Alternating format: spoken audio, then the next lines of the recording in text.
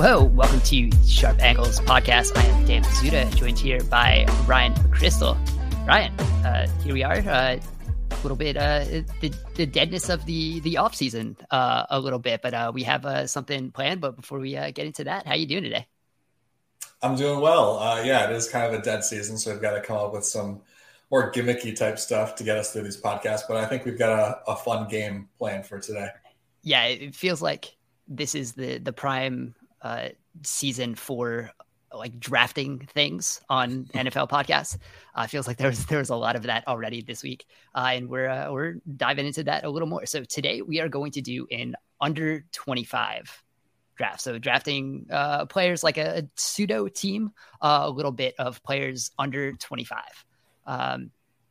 So how we're going to be doing the age cutoff is they have to be younger than 25 years old before September 1st.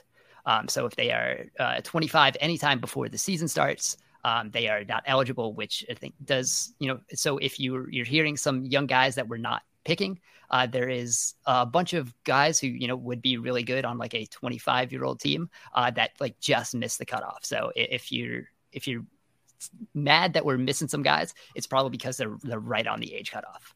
And that is going to make like some positions quite interesting here as we get into it. Yeah, definitely. It does hurt some positions, most notably quarterback. So don't be expecting Joe Burrow, Lamar Jackson, Josh Allen, Kyler Murray. All of them would have been on last year's draft board, not available this year. So that's a position that gets a little bit of a hit. Yeah, and there are a couple other guys. TJ Hawkinson, a tight end, is going to turn 25 in July, so he's going to miss our very arbitrary cutoff. But that was just the easiest way for us to prepare for this. So what we're going to do, we're just going to do a draft here. We're not going to put together a full like 22-person team because that would take too long. So we are going to go just 14 rounds, which is still, I think, a lot, but we're going to do one quarterback, running back, two wide receivers, tight end, two offensive linemen. That could be any position on the offensive line, two defensive linemen. So that's going to be edge or interior, a linebacker, two corners, and two safeties, just to kind of get the assumption of like a full team ish without going a full 22 players. So there is not going to be any order needed to fill those positions in the draft. We're not going to go quarterback then running back. And I think that brings some game theory into, some of the depth at these positions, which I think we'll see very early on as we get into this draft, but your team just has to be filled out by the end of the draft. So I think with those, I think we got the rules in place. So because of, I think there's a very clear number one here of where we're going to go. So we're going to go whoever gets the first pick, and we're about to flip a coin for that. Whoever gets the first pick is going to go. The next person is going to go twice, and then we'll just go back and forth after that because that kind of ends up making it a little more even. So, Ryan, I'm going to pull up a coin flipper, and I will allow you to call heads or tails. All right, I'll go with tails. All right.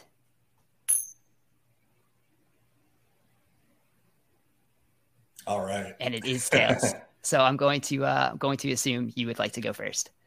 Yeah, I would definitely like to go first. I did have a strategy prepared just in case, and I felt pretty good about my backup plan. But with the first pick, like we said, since there's a bunch of 25-year-old quarterbacks who are eliminated, the obvious choice is Justin Herbert at number one. There's definitely a drop-off after him. And I don't think we need to say too much about it. Just looking at the other names that are available at 24, and I'm sure you'll I'll leave the other names to be mentioned when you make your pick at quarterback. But there's definitely a drop-off. He's really the only guy here who has clearly established himself as like a long-term NFL starter. I think there's certainly some exciting other quarterbacks available, but he's the only guy who's kind of already put himself in that like at least top 15 tier of quarterbacks. I'll save debates on where exactly he belongs for another podcast. But yeah, I mean, there's not too much to say. Given our other options here, he's the number one pick.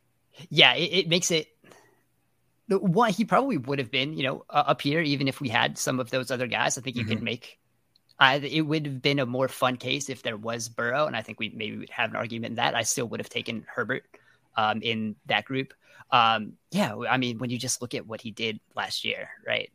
Fourth in EPA per dropback, which is something that could have been even higher. I think Rich and I kind of talked about it either last week or 2 weeks ago, how they were using some of those, they were very conservative on early downs and then let him go into God mode on third downs. And if we see them open it up just a little more on first and second down this year, like this could be an even bigger year for Herbert. So it's really exciting. And I mean, he's really good. Like I think you can say, like argue easily top 5 quarterback in the league right now. You would think. And then there's still potential to grow, which is insane. And for how young he is heading into his third year, which really separates him also. Yeah, I mean, the numbers that he's put up, the production he's had, when you look at how they're play calling for him, they're really still kind of easing him into things, which is just incredible that he's still able to produce at the level that he has when they're still kind of treating him like a young quarterback that he still is. They're not putting too much on his plate. So yeah, within the next 2 to 5 years, maybe even this year, I think like an MVP ceiling is within reach.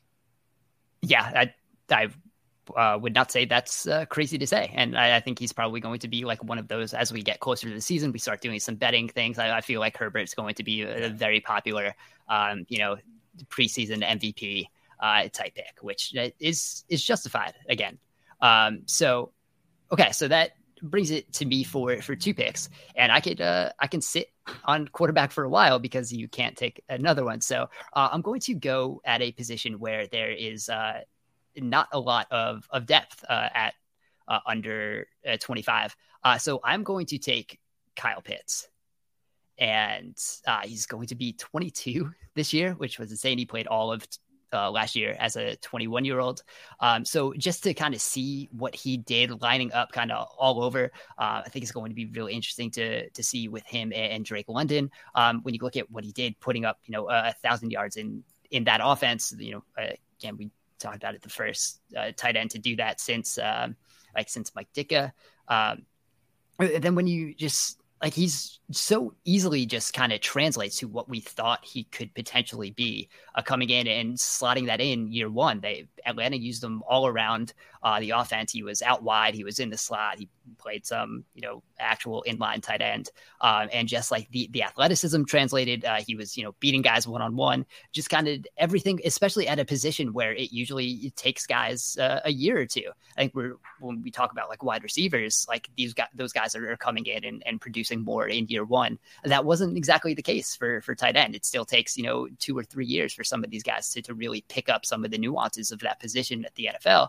It helps that, Pitts is playing a little more of a wide receiver role than like a typical tight end. But again, when you look at kind of the depth of what is there at tight end for the under 25, it's Kyle Pitts. And then there's a bit of a drop off. Yeah, for sure. He was definitely part of my backup plan if I didn't get the number 1 pick for that same reason. And as far as like a team building standpoint, like, obviously if we were building a team, tight end would not normally be an early round pick, but you mentioned how they move him around, how he plays so much wide receiver. I think for the same reasons why it felt reasonable that they take him as high as they did in the draft, like it's reasonable for you to take him as your first pick in a draft that we're doing here because, he is more than just a tight end. Like obviously that's, what we're going to call him, what the Falcons are going to call him for negotiating purposes in the future. But that could get messy because he's a lot more than that. Yeah, absolutely. And like I wrote about this, I guess it was maybe before this offseason, whenever Travis Kelce and George Kittle got their new deals and they like reset the tight end market like a little bit, but they're still like well below the other wide receivers. And I think when you have receiving, options like that, even if, they are technically tight ends, like they're getting underpaid just because they are labeled tight ends and because that market hasn't completely reset. And I think like eventually it's going to be, 3-4 years before Kyle Pitts gets that chance. But we'll see guys like that start to get paid, I think a little closer to some of those wide receivers because they are producing like that and are showing that type of, that type of production in the receiving game. So like when, Kelce and Kittle are getting like $15 million a year.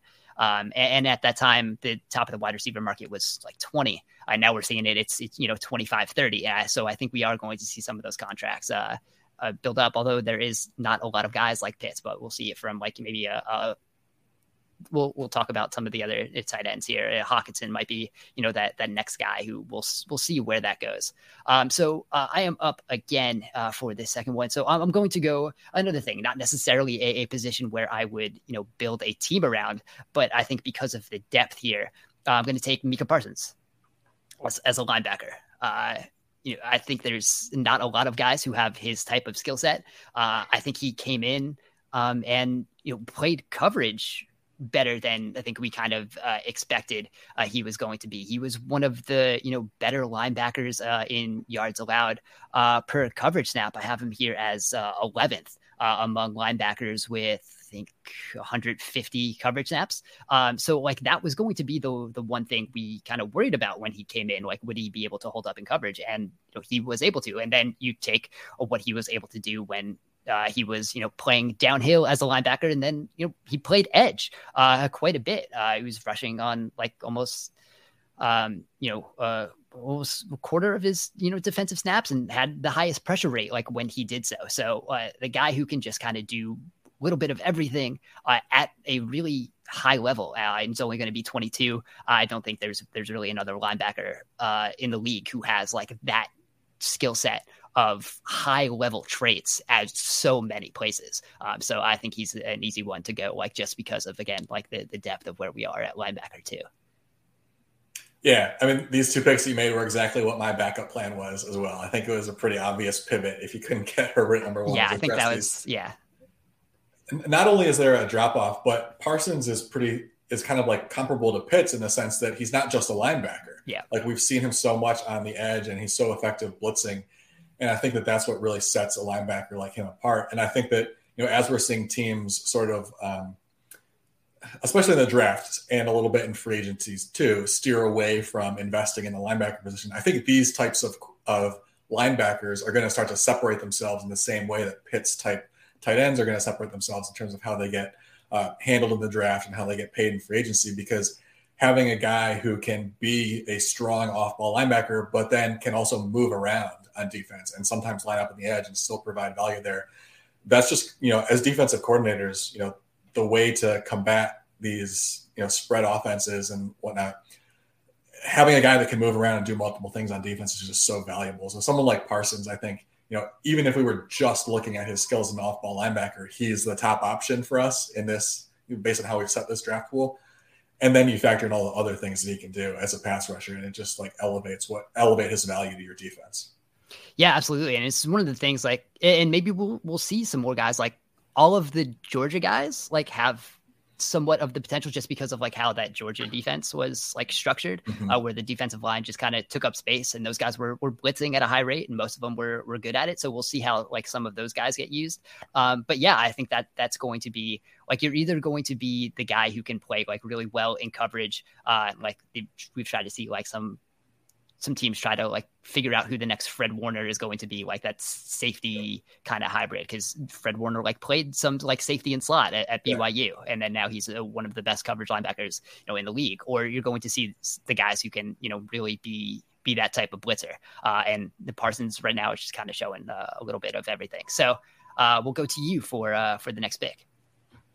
Yeah, so for the next pick, this is where it gets a little bit trickier. I don't think there's an obvious pick. I do think there's one other position where there's a drop-off, but I'm not going to go that route because I'm going to do a little bit of factor in a little positional value.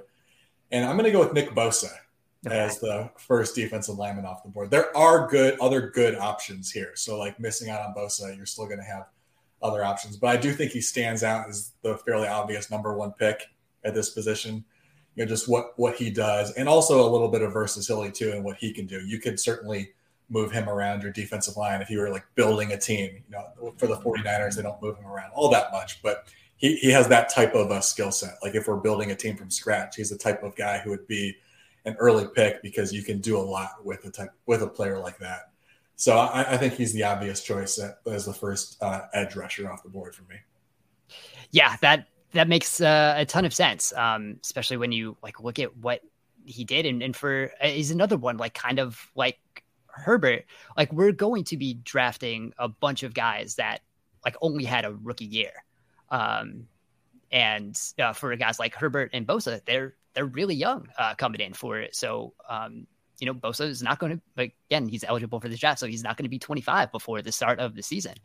So that really is impressive. And I think when you look at it, and that he was, had a super high pressure rate when he was on the field.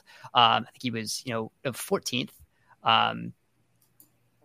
among defensive ends and linebackers if you put them all together. So, again, he came in like one of the best at the position, like pretty much as soon as he stepped on the field. Has already fought through an injury a bit and, has returned to being able to produce. So that's one of those things where he's very easily, one of the top guys. All right. So for mine, this is an interesting because I think now there are some really good. I think there's better depth at some of these other positions now, and again, there is still some at defensive line. Better depth and also not as many clear-cut number one. Yeah, that's the other thing. So I think it will get very interesting how we fill out the rest of this. And again, we're only at round 3 now. I'm going to take Tristan Wirfs. Going to be 23 for this season, has already become one of the better tackles in the league. I think if you look at blown block rate from Sports Info Solutions, he had the lowest blown block rate among tackles with at least 400 snaps played. I think we kind of saw when he wasn't playing for the Buccaneers, how that significantly changed what they were able to do and kind of how effectively they could play offense late in the season. He just kind of came in and has already been just one of the best offensive tackles in pass blocking and run blocking, which again, we don't really see a lot of these, well-rounded tackles, especially that early. So for him to come in already be one of those guys coming into year 3 now, is only going to be 23. So I think I'm going to go there. Yeah, so this is another one. I mean, this Wirfs was certainly on my list of players to be drafted, but he actually wasn't my first one on the top of the list at offensive line. So I think there's maybe a top 2 or 3 at tackle, and Wirfs was among those.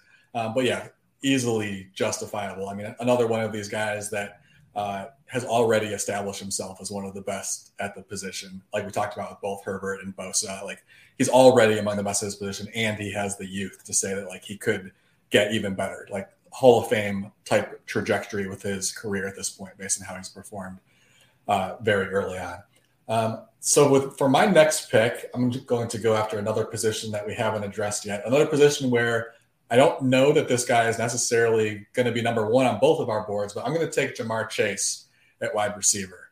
Okay. That was a tough choice for me to try to sort through the wide receivers. And there is some depth here, but I really like what Chase did. He exceeded my expectations for him as a rookie, and I think that he really answered some of the questions that I had about him coming into the draft, to the point where now I see him as being just like a complete all-around number 1 wide receiver. What he was able to do, the threat that he was able to provide after the catch was what really stood out to me as something that improved over his career at LSU. I thought at LSU, the thing that I knew he was going to be able to do for the Bengals as a rookie was stretch the field. Like, he was so dangerous at LSU doing that.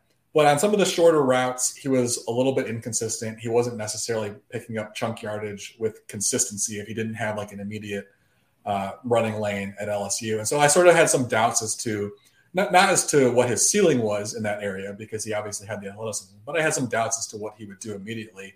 And yet, as a rookie, he was one of the most dangerous threats in the league in that area. Using some stats from True Media PFF, I looked up this adjusted yards after the catch based on routes. So like if you look at different routes, obviously there's a different yak expectation for each type of route. And so if you look at the expected yak for each route and the routes on which players had a reception on, you can see like what was their percentage above, below expectations. And Chase actually ranked second in the league, 65% more yak than expected based on the routes in which he had a reception. Number one in the league was Deebo Samuel, which I think we probably could have guessed that one. But for Chase to be number two up there with a guy like Deebo Samuel, but also with good size and the ability to stretch the field, like he's just such a complete player. And to do it as a rookie, like the sky's the limit, I think, for what he can be. So, I mean, maybe not the best game theory approach to taking Chase here because this is a deep position, but I'm just I'm really excited about what he can do in that Bengals offense. I think he could establish himself as kind of the number one receiver in the league within the next 2 to 3 years. Yeah, absolutely. And I think I wrote about this a little bit when I was looking at, some of, how Joe Burrow was winning. And one of the things that really stood out with Chase is one, he was like, they were running a lot of go balls, right? So he was running a lot of go routes and those were working. But then, like you said, that stuff after the catch. When you look, I think I put up a chart in one of those. It might have been in a 1st and 10 this year of like ADOT and yards after the catch. And Ja'Marr Chase was like all the way in the upper right with a fairly high ADOT, but also fairly high yards after the catch, which is a dumber way of saying what you were saying with, actually putting together yards after the catch, over expectation. But yeah, it's just, he's one of those guys that just, we saw it immediately, like wins on every level of the field. So, you're going to get no fight here. Definitely on my list. I was interested to see where we were going to go with wide receivers because it's one of those things where you maybe we could have, waited a little bit because there are some, really good guys there. But also like when we're looking at the top of talent, like I don't blame you for going to wide receivers because when you look at like some of these other positions, they're not like quite as exciting as you could, potentially, be getting a Ja'Marr Chase. So exactly. Yeah. That was sort of my strategy. Like let's go out and get the guy that I feel like has established himself already, even if there's other good options there, as opposed to going for another position where maybe there's a drop off, but like a less established option there. Right. That's kind of like where I am looking at, this board too. Like I certainly, especially because you just already took a wide receiver, like I don't have to go there, but I kind of like want to because as I'm looking at, I have a roster right now of a tight end, an offensive lineman, and a linebacker. So, I'll just do it. I'll go Justin Jefferson. Going to be 23. And if, there's, I think you can see like with, Rich did his dynasty tiers, and his tier 1 was Ja'Marr Chase and Justin Jefferson. And I think that just kind of shows you, it's one of those things where, fantasy value does kind of translate to real life value, because, these two guys are really good. So Jefferson, had the third highest target share among receivers this year, 28.9, True Media 2.59 yards per route run. And he's one of those guys like had a higher ADOT because they were throwing down the field. And he was one of the most efficient receivers on the intermediate level. And that's kind of where the Vikings really killed last year. And Kirk Cousins had the highest EPA per attempt to the intermediate level. And that was, because of Justin Jefferson, right? He had, I think, like a 54% target share on Minnesota's throws to the intermediate level of the field. And then you just watch him. He's, another one of those guys. Again, those LSU guys are really good, man. And you can line him up kind of all over the field. I'm so interested to see what his role is going to look like with Kevin O'Connell now this year, and how that offense is going to change and use him a little bit different. But man, he's one of those guys who win every area of the field. It's so good, so explosive. Yeah, I think that pick makes a lot of sense after I took Chase, even though those two guys are pretty clear-cut top two. There's a slight drop-off. I saw the wide receivers as having two guys at the top, and I had a hard time choosing. I'm curious, if you were the one to go wide receiver first, who was your guy? It would have been Jefferson, but close. So we each get our top guy. Yeah. I mean, I definitely debated that. They're close. Jefferson maybe provides a little bit more versatility. We've seen him do a lot more damage both inside and in the slot.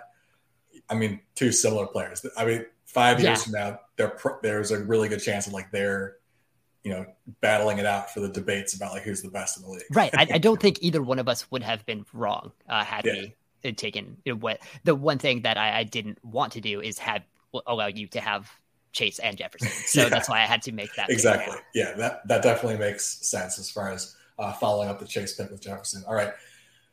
So it's back to me. I think it gets really hard now because there are fewer established players on the board, and there's less of a drop off at a lot of positions now.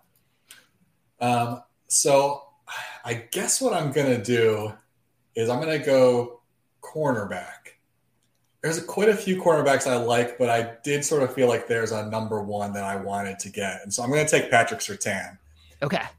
I was a huge fan of him coming out of the draft, really encouraged by what he did as a rookie. Just to throw a couple numbers out on what I was really encouraged by is his production downfield. I mean, he was targeted a lot, which is obviously very common for rookie cornerbacks. Teams want to test them early. And I think based on what he showed, we're probably going to see a drop-off in terms of how much they're targeting next year, especially downfield. On targets 10 or more yards downfield, when he was in coverage, he allowed a 36% completion rate. That ranked 14th out of 70 qualified cornerbacks, and 6.1 yards per coverage snap, ranking 8th out of 70. So he was limiting receptions, but also limiting big plays. He wasn't like getting burned for like 50-yard touchdowns and whatnot with any type of consistency. So he was limiting big plays to his side of the field. And that's just if you can establish yourself as that type of quarterback, if you've got one guy on one side of the field that teams are hesitant to challenge downfield like that, that's huge as far as changing the way offenses are going to approach your defense. And so I feel like Surtain is going to be that guy for Denver for the foreseeable future. He's going to really lock down. Taking a rookie or a guy with only 1 year of experience, obviously there's some risk because there's volatility with quarterbacks from year to year. So we can't necessarily say with a high degree of confidence that what he showed as a rookie is going to continue.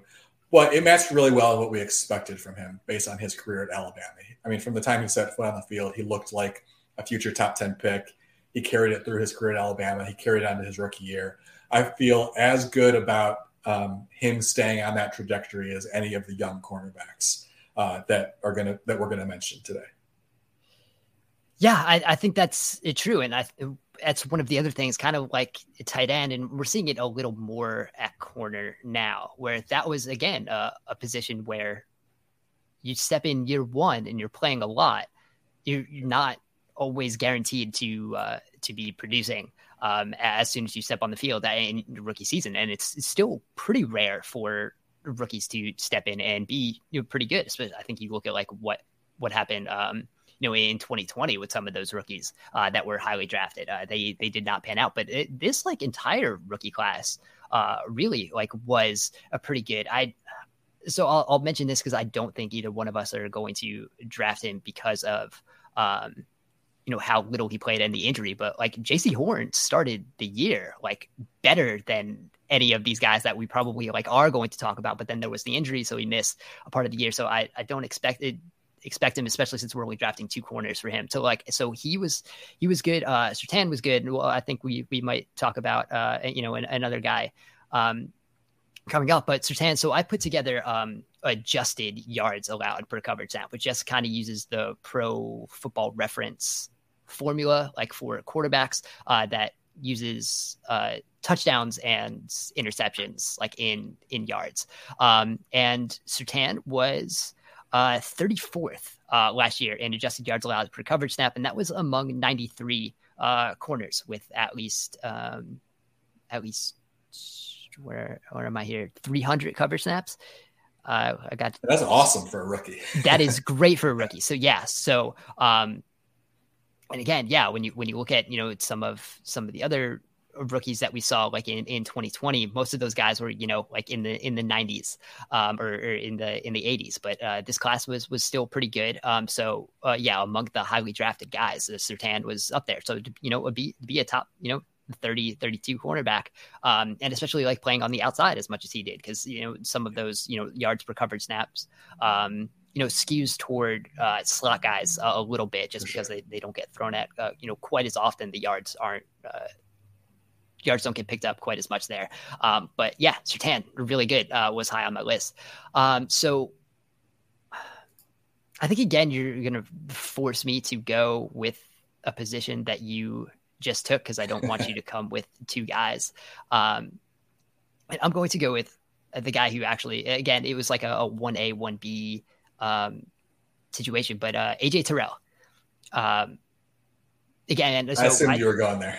Yeah, I figured that. So, like, throughout the season, it talked a lot about AJ Terrell because I think he just had like it's picking up now. I think like as a NFL commentary, we've accepted that AJ Terrell is very good. Again, he didn't get voted to the Pro Bowl, which I think does show some of the flaws in Pro Bowl voting. I think it was second team All Pro. Officially, I know when I did my All Pro team, I had him first team right behind Jalen Ramsey because, man, he was just really good. And I think like some of the things you could say, so I have him third in adjusted yards allowed per coverage snap.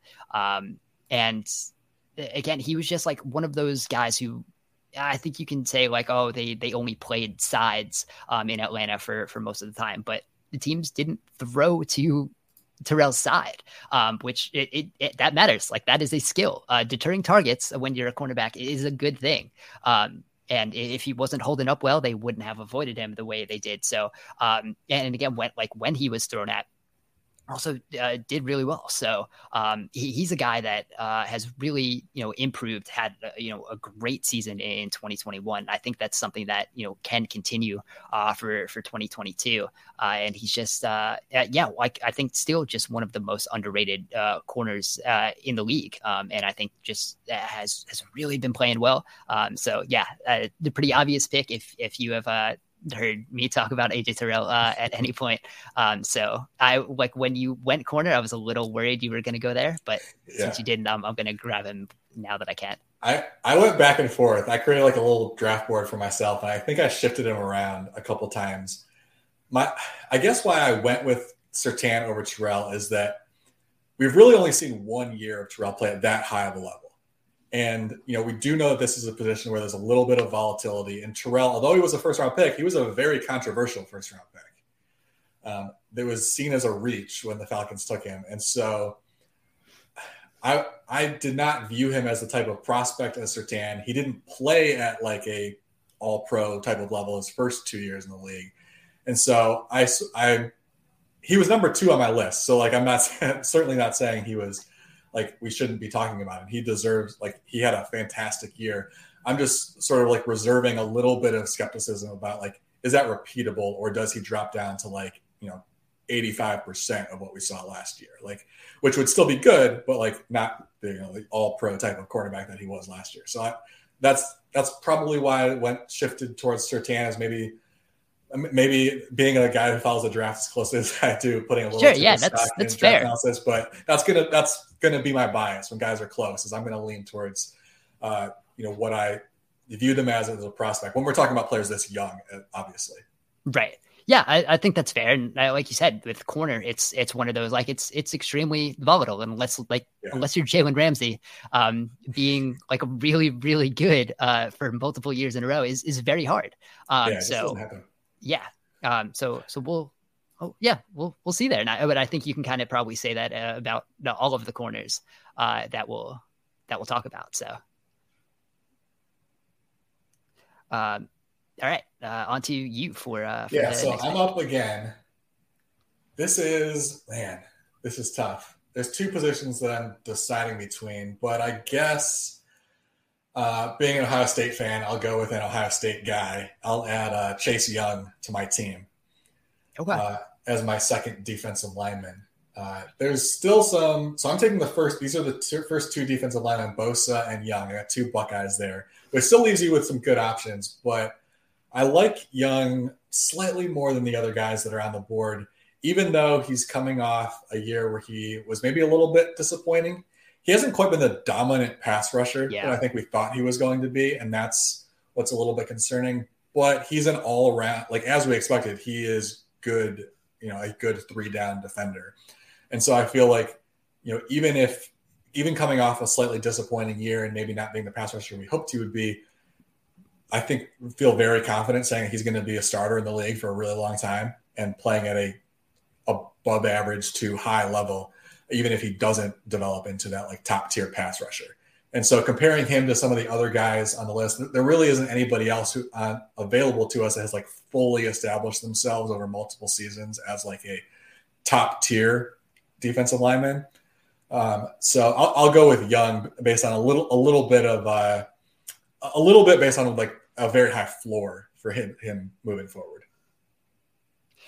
Yeah, I think that makes a ton of sense. So I had him a little lower on my list. So since we're going with the 2 each, I didn't really have him in the top 4, so I probably wouldn't have drafted him. Yeah, it's just the rookie season wasn't as great as we might have thought it was going to be, and then before he got hurt, there was not a lot. It was a bit of a disappointment. So.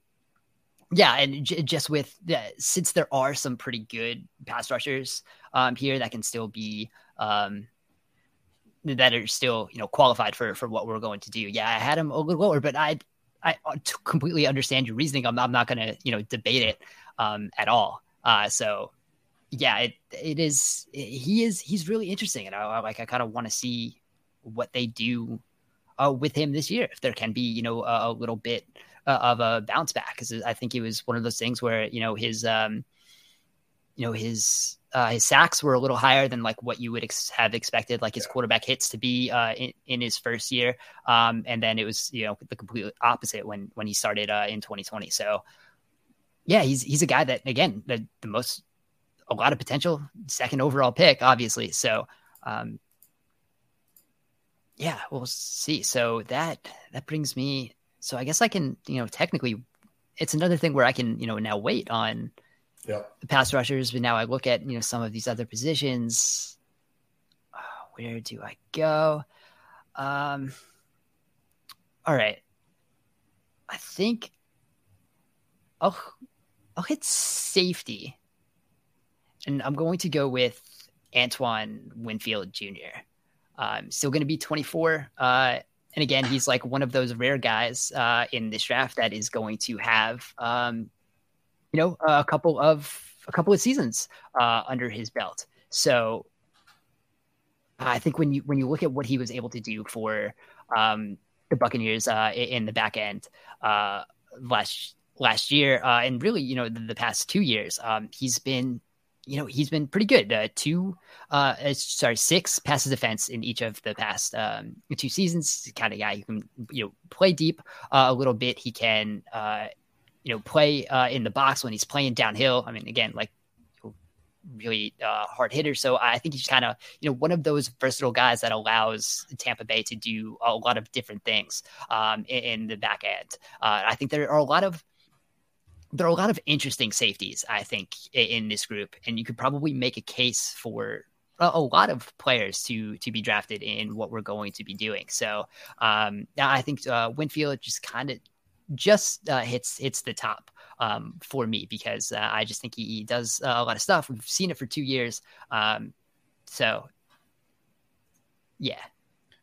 Yeah, safety is a deep roster. I wrote down 10 different guys who fit our qualifications that were at least worth mentioning, maybe, that you could theoretically create an argument for to fit into like the 3rd or 4th slot.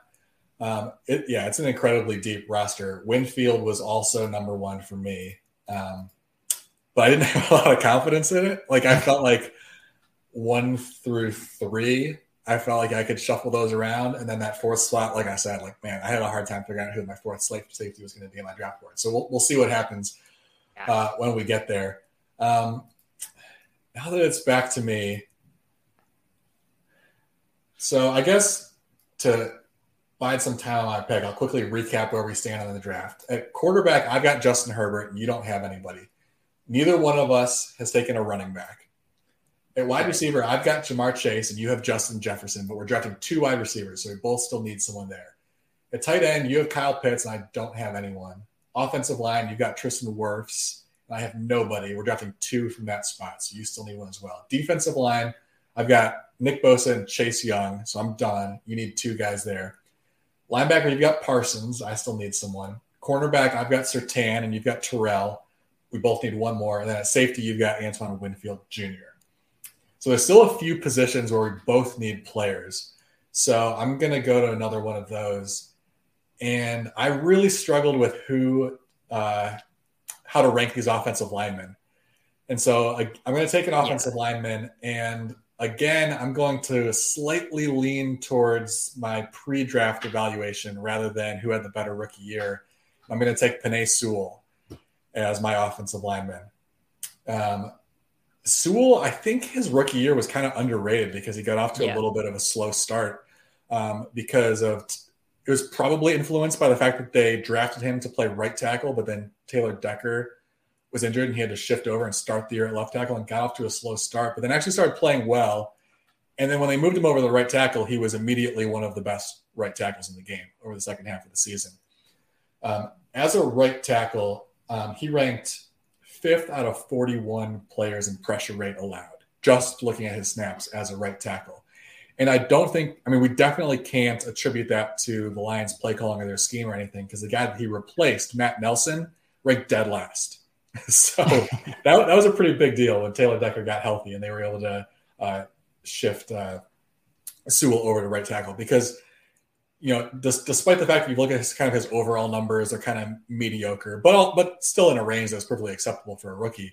He was pretty dominant by the end of the season in pass protection at right tackle. And I think, entering the draft, I was extremely high on him based on what we saw in the second half of the season. I think just the sky's the limit for him. Yeah, absolutely. And you took the Bengals question and you said, why not both?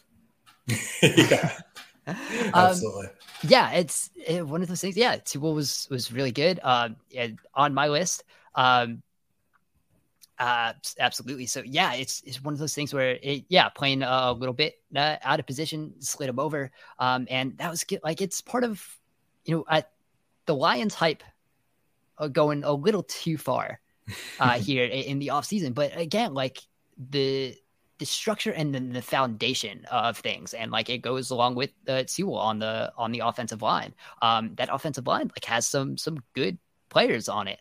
Like that's going to be a solid unit at least.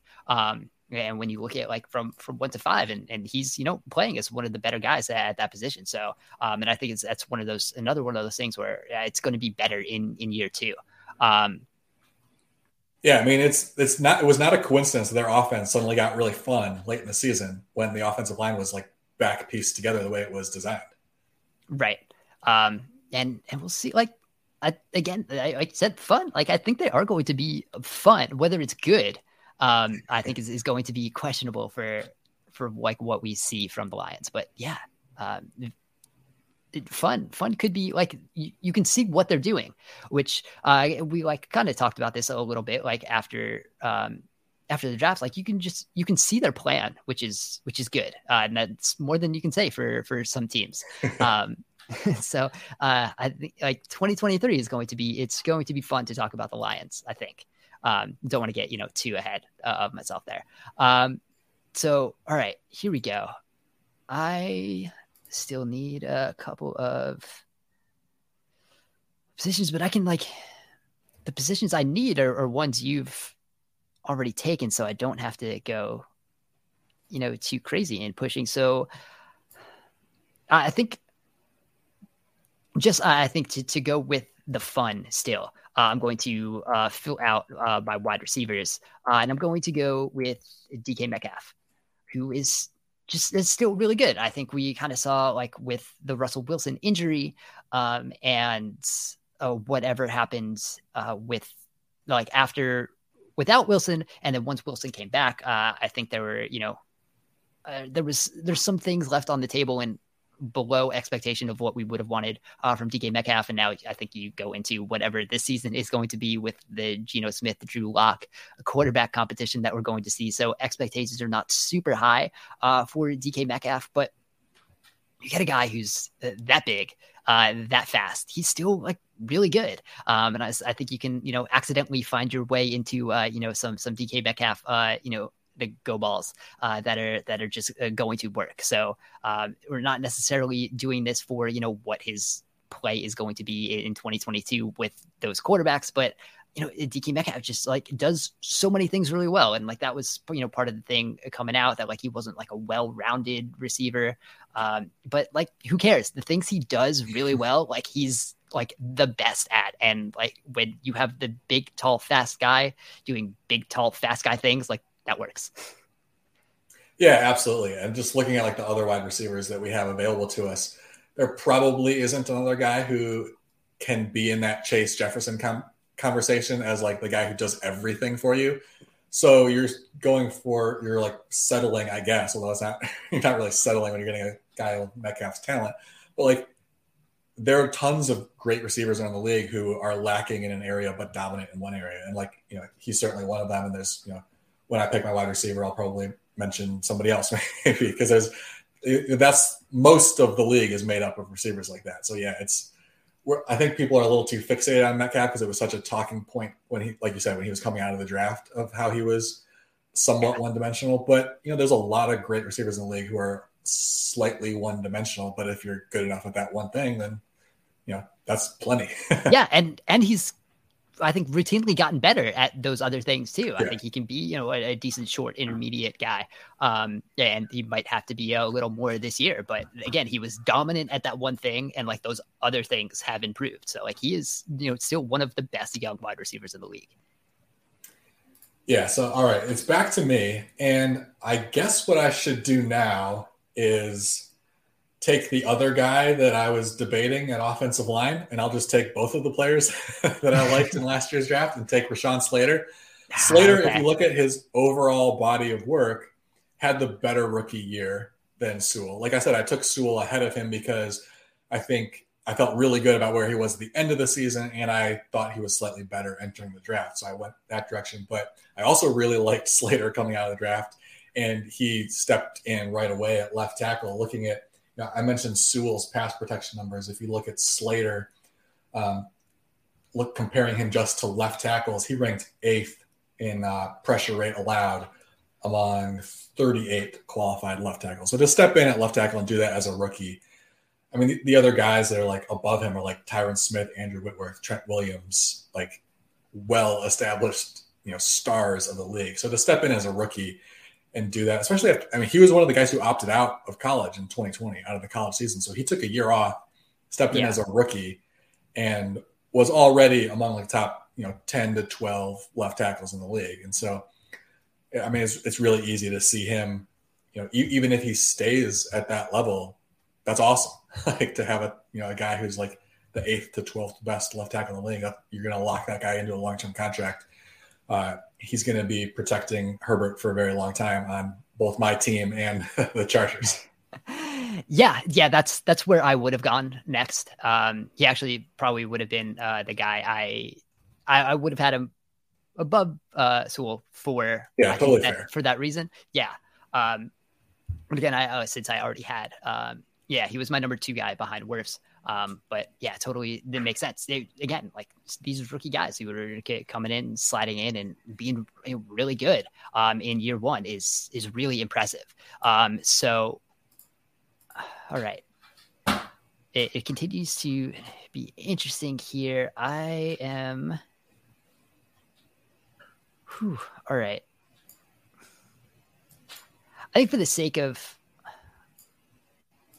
Obviously, I don't need to do this in terms of where we are currently in, because you're not going to take an offensive lineman. But I'll continue to talk about a rookie offensive lineman who did really well. I'm going to say Creed Humphrey, who came in for the Chiefs and was like immediately one of the best centers, like if not the best center in the league last year. I think when you look at SIS. Their blown block rate, he had the lowest blown block rate among centers, and that was with 1,100 snaps. ESPN had him first in pass block win rate among centers, and he was 5th in run block win rate among centers. So for a rookie to slide in and like be dominant at his position. And I think that kind of, helped some of the things that the Chiefs can do. Writing about the Chiefs right now, which will hopefully be on the site. draft on Friday. If not, maybe Monday morning. But kind of talking. So when we like kind of saw them restructure their offensive line, we thought like maybe they like would be running some teams out of too high because like they had the offensive line to do that. That didn't exactly happen, but like it could still happen now. But I think, you know, having that center and that entire like reworked offensive line it really kind of helped some of what the Chiefs could do. And I think we might see them, you know, sit back with and drop back a little longer this year. Patrick Mahomes was under pressure a little bit less. I think that just, you know, helped overall. And having a guy who can, you know, you plugged and played at and in the middle of that offensive line, I think played a really big part in that. Yeah, I was curious where you were going to go because someone from your Giants was certainly in the conversation. I'm curious, was he in consideration for you, Andrew Thomas? No, but only because of how, you know, few guys we would be drafting. Right. And like he did not have a good rookie year. He had a much better, you know, year two. But then I think when you look at, you know, the other guys, I think like when you saw, you know, guys like Sewell and Slater and Humphrey like came in were immediately great in year one. You have a guy like Wirfs who was again good year one and year two. Is already like one of the best at his position. I think even you know, Jedrick Wills probably still has a little bit of an edge there, I think, like over Thomas. But again, like, you know, over the past couple of years, like we've seen some good guys, and even if they didn't step in year one, we saw a little bit of improvement year two. So I think like offensive line is another position where like there are some like really good young guys that we're seeing develop here. Yeah, definitely. I may have actually gone Thomas. I think I would have taken him as my fourth. If the last guy off the board were me, I would have taken Thomas. I definitely the two that I had written down as like fourth or fifth were Humphrey and Thomas. And I think what would have shifted me towards Thomas was, like you mentioned, he was terrible, completely in over his head his rookie year. He ranked dead last in pressure rate allowed among left tackles. Yeah. Then last year he ranked sixth. And that really stands out to me because their offensive line was bad. If you're a good offensive lineman on a bad offensive line, that says more about your talent to me. Like, because it's a unit. Like, they play together as a unit and you're elevated. And so like I sided with Thomas slightly more than Humphrey because like the Chiefs offensive line is very good. Playing next to Joe Thuney makes your job a little bit easier. Sure. And so it just, I mean, like I said, I debated those two guys. They were like fourth and fifth, and you can make the case that you made easily for Humphrey in this slot as our fourth offense line off the board. But I'm pretty optimistic about Thomas based on what he did last year without a lot of support around him. I think it could definitely, as they improve their offensive line, he could continue to elevate his game. So I definitely think Giants fans should be optimistic about him. All right, so offensive line is our first position that we're completely done with. I'll address another position where we both need players. I'll go back to safety. I'll take my first safety. Man, there's a lot of options. Like we said, I have no confidence that this is going to be your next guy off the board. So again, maybe I'm taking somebody that you weren't even going to draft, but I'll take Javon Holland. Okay, yeah, on my list. Absolutely loved what he did as a rookie. I was really excited about him coming out of Oregon. He was absolutely dominant in coverage in the slot in college. Both years he played at Oregon. His freshman year he played they moved him around a little bit, but he was clearly best in the slot. And then he pretty much exclusively played like a strong safety role, almost exclusively in coverage in the slot, playing in the box some, but then didn't play free safety at all, basically, and then opted out. So the big question mark with him entering the NFL was like, okay, does he have versatility or is he like just a slot guy, which would obviously devalue him a lot if that was him. And the Dolphins said, not only do we think he's versatile, but he's only going to play free safety for us. Like, we're going to draft him to do the one thing that he's never done before. And he was great. He was one of the best deep safeties in the league. Yeah. And so to me, like, I know he's good in coverage in the slot because he was dominant there in college. And when they did put him in the slot last year, he was also very good. And then he was also dominant playing in the deep secondary for Miami. So to me now, like, I see him as one of the most complete safeties in the league because he's proven to do everything. And the fact that he was able to pick up on that new role in Miami as a rookie, like, that's a big ask of a rookie to shift them into something that's very different. Like, we talk about safeties as like they're interchangeable, but it is a very different skill set playing in the deep secondary versus being a guy who exclusively plays in the slot and in the box. like he did his final year at Oregon. So for him to go, 2019, he didn't play free safety at all. 2020, he opted out. And then the Dolphins asked him to play free safety. Like that, they put a lot on his plate. The way he responded was, exceptional. So I view him as a guy who can now do everything in the secondary. And so he was my number one safety. That was a really tough decision. Winfield was on my list at number 2, and Winfield was number 1. Holland was number 2. That was one of the spots that I definitely debated, though. So I'm very happy to get Holland as my top safety, though.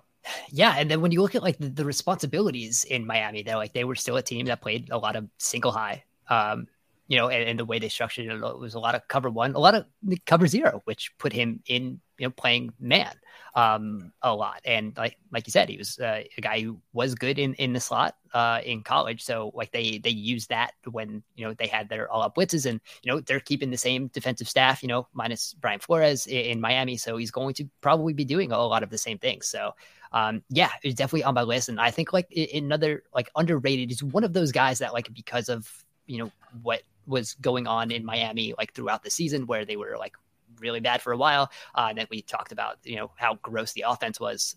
We kind of ignored at some of those pieces that were on defense once that defense started, playing pretty well. And Holland, I think, is a guy we really didn't talk about enough last year. But probably that is going to change. So let's go now with, we'll try to speed some of this up. At this point, I think I am going to go with a guy that I have liked for a while. I'm going to go with Brian Burns at edge.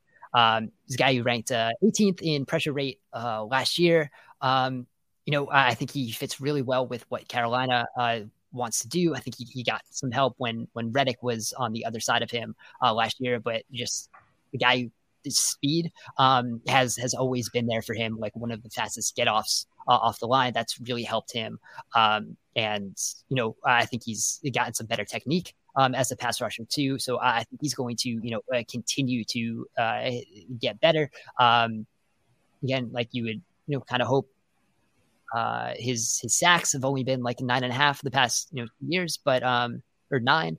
But again, like one of the better young pass rushers. He's used his athleticism to win. I think the technique has started to be refined a little more. So I'm excited to see what he is continually going to do. And again, like only going to be 24 after a couple years in the league.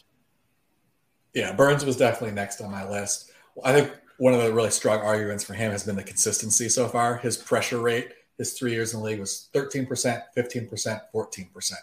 So, to be in that range is good, but to do it every single year right out of the gates, that's definitely something Carolina can build around in the long term.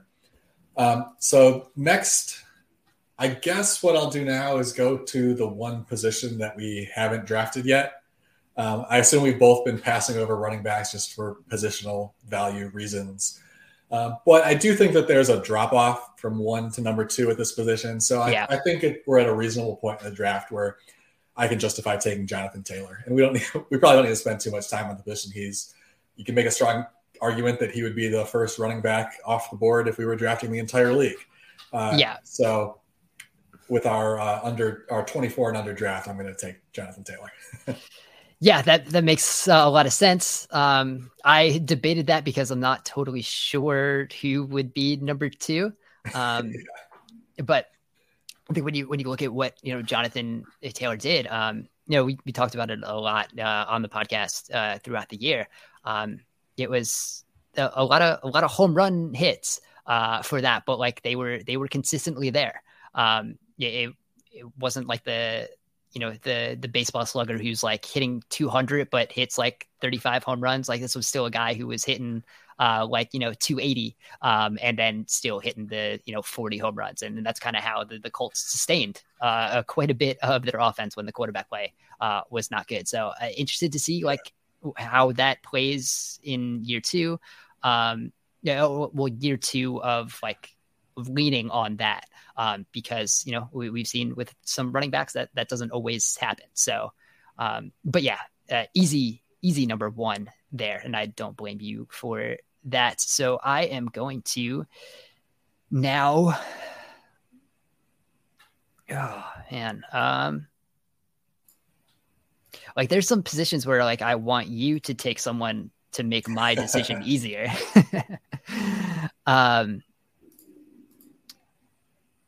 So whew.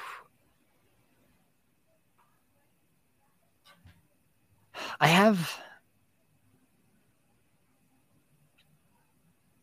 All right, I'll go back to back defensive line here, and I will go with Rashawn Gary, who is a guy who was drafted highly for the athletic production, just insane athleticism that did not exactly translate his first year, but last year was that incredible. And I think they are, with the shift that the Packers have had on defense, and I just wrote about more of their, coverages. But I think that also helps like what they've been able to do along the defensive line.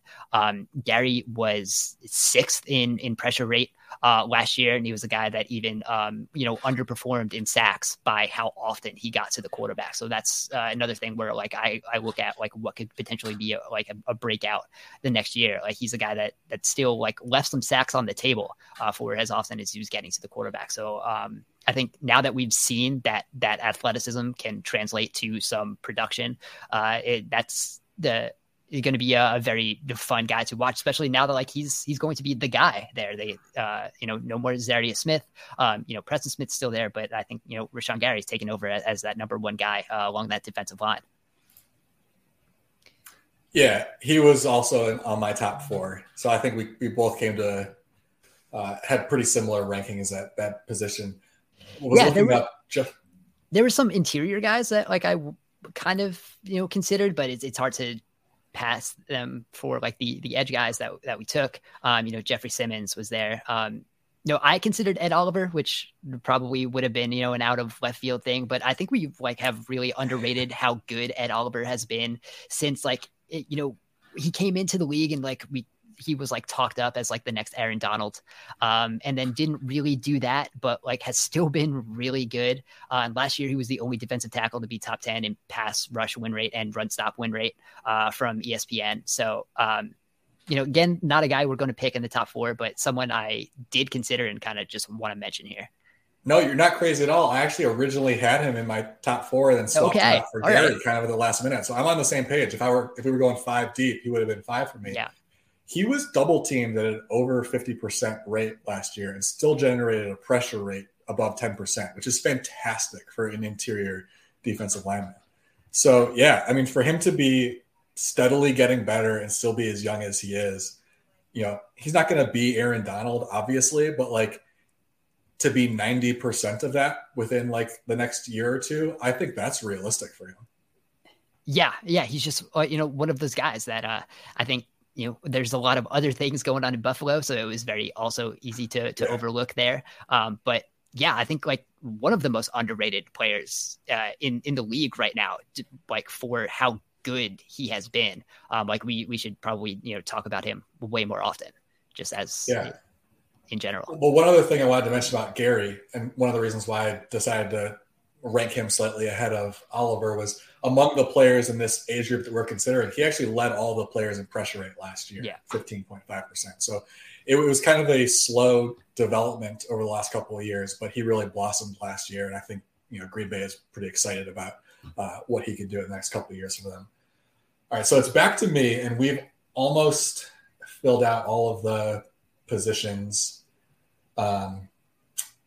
with at least one of us filling our side. So I'll go back to one of the other positions that's available. We're still both drafting from. Okay. And based on what you said earlier, I don't think you're going to take him, but he's the next guy on my board at cornerback. I'm going to take J.C. Horn, which I guess is a little bit of a surprise to you. But like I mentioned before, we're talking about young players who are closely graded, I'm going to lean on my draft grade a little bit. Yeah. And with Horn, that's obviously a big part of the equation still, because we only saw him in 3 games. But like you mentioned, so good. He was absolutely dominant. Incredible. Yeah. In those 3 games, he allowed 1 catch on 5 targets on 82 snaps in coverage, which I mean, that says a couple things about him. One, he's good. He played well in those games. You allow one catch, you're playing well. But it's also really notable that teams didn't just throw at him. Yeah, because rookie cornerbacks just get thrown at. Like that's one of the like probably underutilized strategies in fantasy is like try to figure out like who's going up against rookie cornerbacks because they're going to get targeted a little bit more. And yet in those 3 games, he was targeted 5 times. On the opposite side of the field, Dante Jackson, a little bit more established, was targeted 13 times. So opposing offenses faced with Dante Jackson or a rookie cornerback, I would have guessed that they would have targeted the rookie, but they clearly went after Jackson instead. To throw out some other numbers for rookie cornerbacks who played a lot, Eric Stokes saw 5.8 targets per game. Surtain, who I drafted earlier, 5.2. Paulson Adebo, 4.5. Tyson Campbell, 4.3. Greg Newsome, 4.3. That's like 4 or 5 targets per game is what you're going to see as a rookie cornerback. You're just going to get targeted a lot because teams want to challenge you and just test you out, basically. And yet in 3 games, Horn saw 5 targets. I mean, he was already getting a little bit of, I'm sure there's a little bit of luck baked in. Obviously we're looking at a small sample size, but with most of the other cornerbacks, you can't pick out a 3-game sample where they were only targeted 5 times. It's not purely luck. He was playing really well and getting shown a little bit of respect. So, and I loved what he did at South Carolina. Like as a prospect, I was very high on him. He was a ball hawk playing a decent amount of man coverage there. So I feel good about what he could do with a versatile skill set, regardless of what scheme Carolina's future coach wants to throw him into next year. Yeah. He was one of those guys, like, again, like wasn't on my list for this specific exercise, like just because of, that injury. But again, like so good. Like I wrote about the Carolina Panthers defense, like really early, like he was a big part of it. And I think like that got overlooked also a little bit, but yeah, you're not going to get an argument here because I do think Jaycee Horn's really good. I'm really excited to see what year 2 is going to look like. That does not help me though, as I am trying to pick who my next corner is going to be. And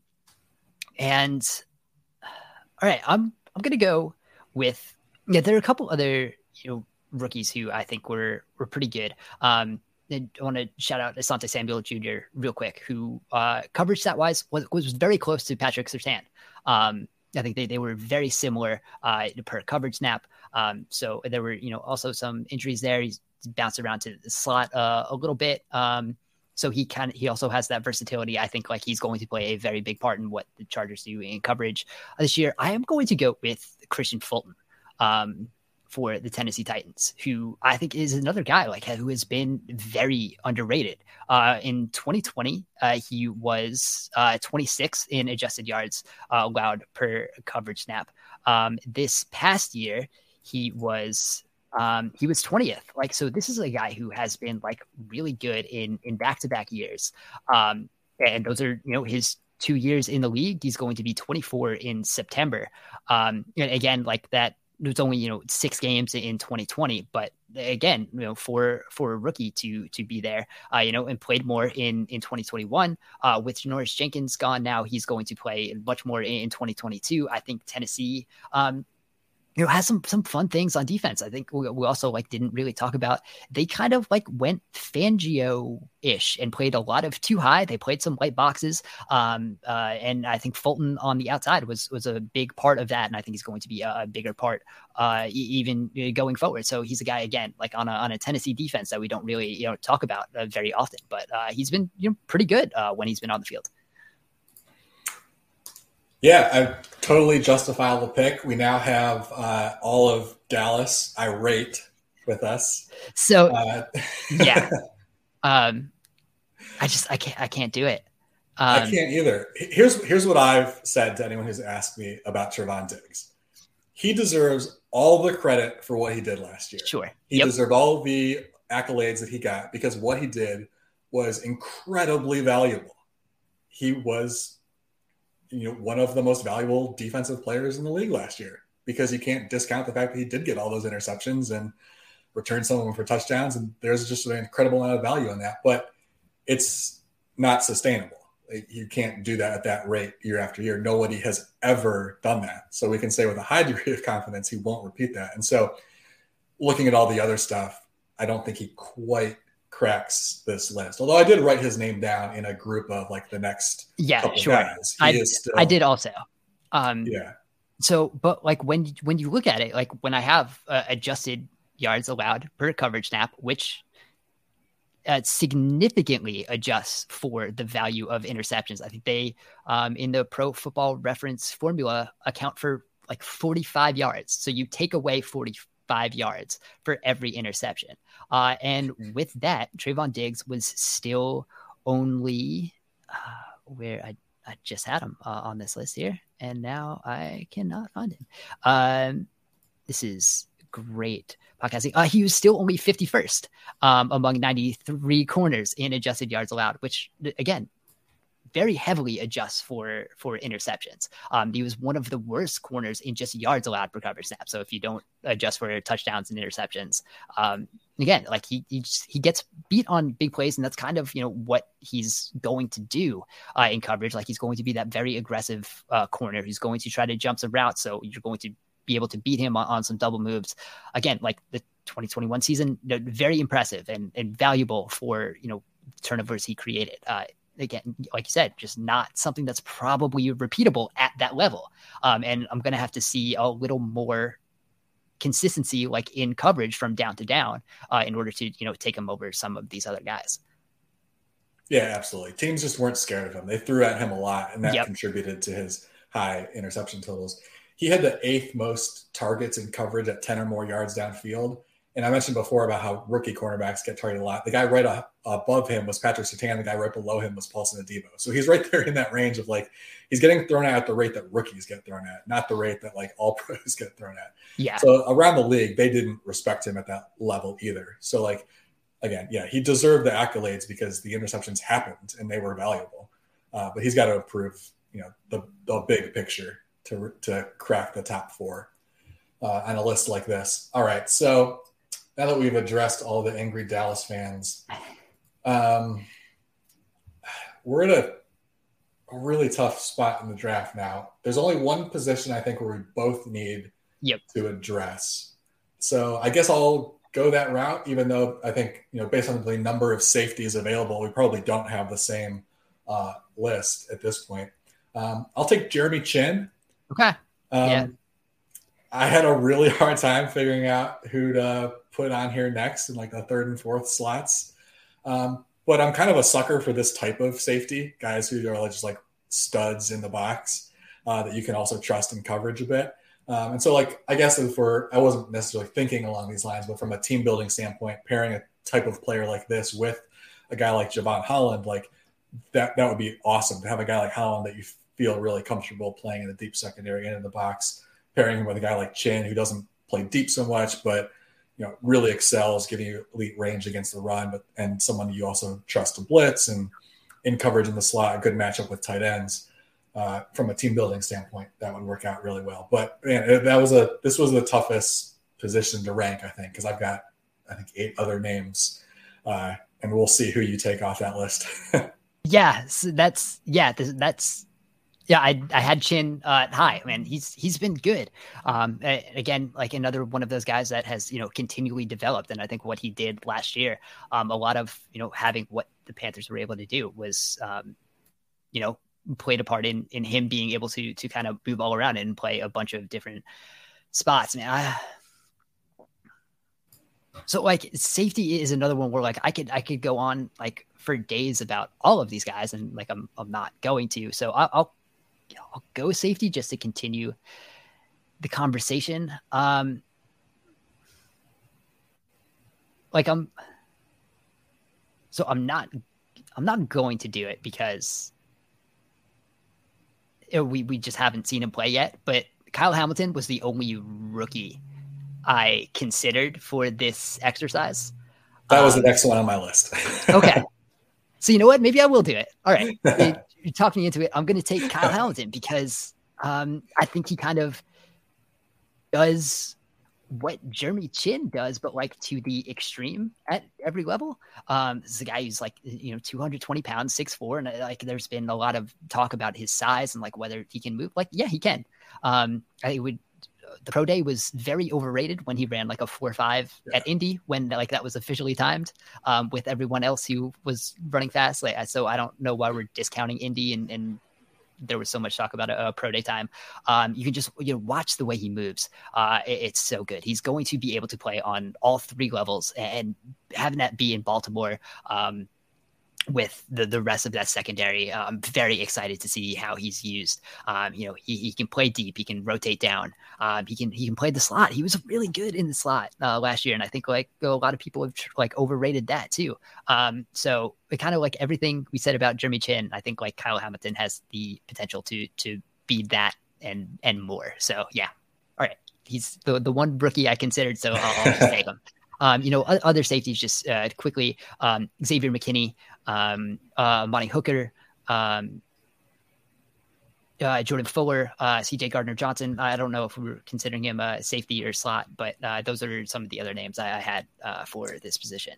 Yeah, I also wrote down Trevon Merrick, Jalen Thompson, and Taylor Rapp. I mean, I wanted to mention Fuller and Rapp specifically, just to point out that one team has 2 guys that are potentially in this conversation. If you listen to Sharp Angles at any point during the regular season, when Rich and I were talking, the amount I went on about the Rams defense and how they built it and the good safeties. Yeah. So no surprise there that I would agree with Rapp and Fuller. Yeah, definitely. Having those 2 guys, 2 young, potentially stud safeties there definitely makes sense. And yeah, and with Hamilton too, like I'm even more excited about his career after seeing him land in Baltimore, because one of the concerns with him obviously is that as a taller defensive back, you have limitations. Like there's no avoiding that. You're going to struggle in coverage against certain types of players. So you have to move a player like that around to like highlight their strengths and mask some of their weaknesses. And I likened it prior to the draft. I likened it to kind of Isaiah Simmons when he was coming out of Clemson. They're playing different positions, right? But I likened it to their scenarios in the same sense as that, like Simmons is the type of player and Hamilton is the type of player that you have to put in specific situations to get the most out of them. They're not a type of guy that you can bring in and just say like, okay, you're this in my defense, and like go watch film of this guy who did it last year, because they're a little too unique. Better in some areas, lacking in some areas. You can't just plug him in. You have to move him around. And who do you not trust to do that? Well, the Arizona Cardinals, obviously. They haven't done a great job developing them. But who do you trust to do that? Right. The Ravens, obviously. Like, has any organization been better at that over the last decade or so? I mean, they've changed defensive coordinators over the year, but pretty much picking from the same tree of guys who have, been there and learned how to do it. And so they have a really good track record of doing this with players, highlighting their strengths to the point where we've seen some players leave and not be able to replicate what they do because they're so good at highlighting strengths and masking weaknesses. So yeah, my confidence in my pre-draft evaluation of what Hamilton could be only grew seeing him land in an organization that's going to help him achieve that. All right, so I've got 3 spots left that I have to fill: wide receiver, tight end, and linebacker. Since you've already filled these positions, I guess I'll just go with who I like the best of my guys at those positions, and I'll go with Devin White at linebacker. You could make an argument for some other guys. Isaiah Simmons was a guy that I wrote down. Also, he fits our age description despite being a little bit of a underperforming so far early in his career. But with Devin White, I feel like he blends from a team building standpoint. He has everything that you want. And that's why he was I believe, number 5 overall pick in the draft. And his career has been maybe a little bit overrated at times because he does some flashy things. Yep. I believe, was he a Pro Bowler this year or was that the year before? I believe he's been to a Pro Bowl already. He does some flashy things. Like he is effective on blitzes. He has great range against the run. But those 2 things are not necessarily unique, which is why I think that maybe he gets a little bit overrated at times. And his coverage is the one thing that's kind of been lacking a little bit in his career. So, I'm talking down about him after drafting him. But I guess I just wanted to kind of acknowledge that for anyone who's maybe questioning the pick. I think it's fair if you wouldn't take him in this spot because there are some significant concerns. Yeah. But on the upside, he's still young enough to qualify for this draft. He does everything. Like, he is effective on blitzes. He does have elite range against the run. And although his coverage skills, I think, have been like a big weakness of him at times, the traits are still there. Like, they didn't go away. He was great in coverage in college. And like, so he's still young enough where I feel like we could still see enough growth where he like actually maybe lives up to the reputation that he has at some point in the near future. Yeah, my hesitation with him was like what he looks like when not playing next to Lavonte David, which is that it covers up a lot of those coverage issues that he has, because he just doesn't need that responsibility when you have Lavonte David playing next to you. So that's why he would have been third on my list. Again, like, I have all the same reservations. I would have made all of the same points as you. I had Jeremiah Owusu-Koramoah, I think would have been my number 2 guy. I think he came in, played really well, like one of, those hybrid guys that we saw, like, and played really well. So, all right. We'll roll through these next 2 because they're just positions that, we've kind of already talked about. So I just kind of by default, I'm going to go Trevor Lawrence at quarterback. I'm not really sure where else there is to go here. Like, you could make a case. Like, I've talked about Justin Fields like a lot. I still have some high hopes for what he's going to look like in a better offense. You have Jalen Hurts also is in this. But I think you're banking on what Trevor Lawrence could be, right? And I think we're kind of hoping just any type of system that like looks like an NFL offense should is going to help him a little bit, because like the flash throws were there, some of the processing was there, just the offense around him was a complete disaster from pretty much every standpoint. So I think you're still banking on the potential of Trevor Lawrence here, and where some of these other quarterbacks are. I think that's the easiest place to go. Yeah, I mean, obviously a huge drop off from Herbert to Lawrence, which is why the number 1 pick was key for us in this draft. Right. But I also think that Lawrence was the obvious number 2 choice, because you can't ignore what he was as a prospect, and he was a special prospect coming out. And he wasn't great last year, but it was a completely incompetent situation. Like, he was thrown into a situation that was led by incompetence. There was no hope for him to have a rookie year like Herbert had. He was set up to fail last year, which can hurt him. Like, that could hurt his career, but I think you just have to hope that it was only 1 year, and any, bad habits that got ingrained a little bit from being surrounded by so much incompetence, hopefully, Doug Peterson and the new staff can kind of coach that out of him pretty quickly. And based on what we saw from him in college, I think you have to believe that is definitely possible at this point. But yeah, when you're choosing between him and Tua, Mac Jones, Justin Fields, Jalen Hurts, you just got to revert back to your, pre-draft opinion of him. And, pre-draft, there was really no, if you're looking at just pre-draft scouting reports, you can't really compare. Lawrence was a pretty clear-cut choice there. Yeah. All right. So I guess I'll have to go with tight end now, and I'll take Noah Fant. There's a huge drop off here, obviously, from Kyle Pitts to Noah Fant, maybe even more so than a quarterback. But just from a pure talent standpoint, the difference between Noah Fant and the other options here, like Cole Kmet or Pat Freiermuth, as far as like the ceiling of what they could achieve, there's just like a massive difference. He has the athleticism to be one of these top tier tight ends if he's in an offense that's going to highlight it. Now, whether or not that happens in Seattle, I don't know. They haven't traditionally featured tight ends a little bit, but with the new quarterback there, probably Drew Lock, maybe he sees a little bit more action, especially since they have a little bit of history there. Obviously, Seattle does have other tight ends on the roster like Will Dissly, and they do have a little bit of history of being hard to figure out. Like, from a fantasy perspective, it's always tricky. We talk ourselves into somebody preseason, and then we end up settling on somebody else who emerges as an option in that offense. But basically just have to go back to like the pure pre-draft evaluation, pure talent standpoint. Fant does have a much higher ceiling than the other tight ends in this range. And unfortunately, his former college teammate, like we mentioned at the top, TJ Hawkinson, just barely too old to crack this list. Otherwise, he would have been an even more obvious choice at number 2. But without him available, even though I'm not excited about it, I think Fant does stand out as the option here. Yeah, absolutely. I think that's really the only other place to go. So I will wrap this up. Still have to take a running back. I'm just gonna go with Javonte Williams, who I think it was for him between him and Najee Harris. For me, I think Javonte Williams is still 2 years younger than Najee Harris, so he's gonna be 22. The way he is probably maybe split sometimes still, not fully take over that role, but what he's able to do when he does have that role, one of the higher broken tackle rates, we saw that in college, that translated to the NFL. It just a guy that's I think is going to continue to be able to produce, and still I think significantly younger than the other running backs, even though some of them are were drafted higher, but yeah, what he was able to do in Denver last year, I think they're probably the easy number two. Like you said, it one of those positions were quite the drop off between the number one guy and who we took next.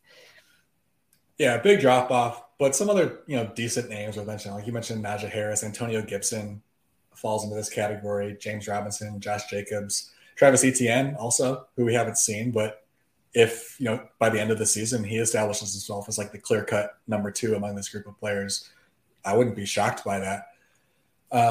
So that brings me to my final pick at wide receiver. I really struggled with how to address this. The players that I was choosing between, and since it's the final pick, I'll just say CeeDee Lamb, Jalen Waddle, and Devontae Smith. And I'd be happy to have any of those three on my team. Excited about all three of them, but I guess I'll go with Jalen Waddle. Okay. And I'm kind of going against what I've talked about before, whereas like I kind of lean on my pre-draft evaluation a little bit more when dealing with close young players. I had Smith rated higher than Waddle. But Waddle was obviously very productive as a rookie. And so I am also excited about what he did in what was kind of an incompetent offense last year. Yes. And yet he still looks pretty darn good. And now he gets into an offense which couldn't be better suited for his skill set. Right. McDaniel is going to basically bring the 49ers offense with him. And although like there are some big differences between Waddle and Deebo Samuel, but in terms of their desire to highlight those types of players and give them opportunities to produce after the catch, that's what Waddle needs. And he was in an offense that did a terrible job of that for him last year. And yet he was still pretty good without even having his strengths highlighted. Now the offense is going to highlight his strengths. So basically what I'm trying to say is like my pre-draft evaluation had some questions that were answered last year. And now I see him with a much higher ceiling based on that. And so I'm going to bump him up a little bit and take him there. And just to throw out some numbers, I mentioned YAC above expected based on route adjusted metrics. And the 49ers, they ranked as a team, they ranked second last year, getting 26% more YAC than expected. That's obviously partially based on having a player like Deebo Samuel, who's great at it. But Brandon Ayuk and George Kittle also both ranked in the top 10 among pass catchers last year.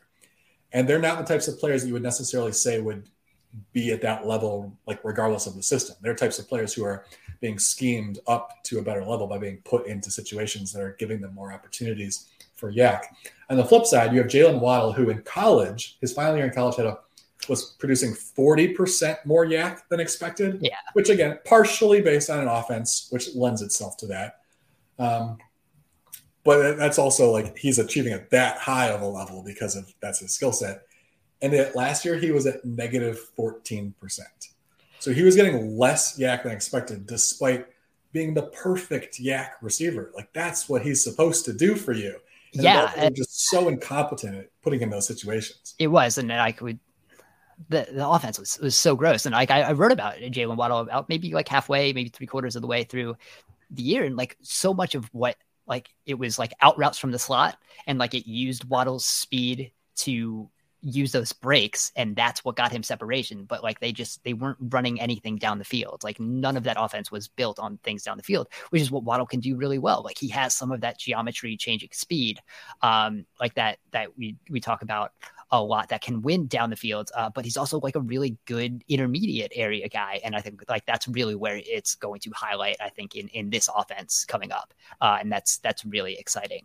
So yeah, he would have been my guy there also. And like you said, like for what he was able to produce in an offense that like no one should have been able to produce the way he did. And how it's going to open up, I think he's going to play so well into what he does with Tyreek Hill on the other side, moving those guys around.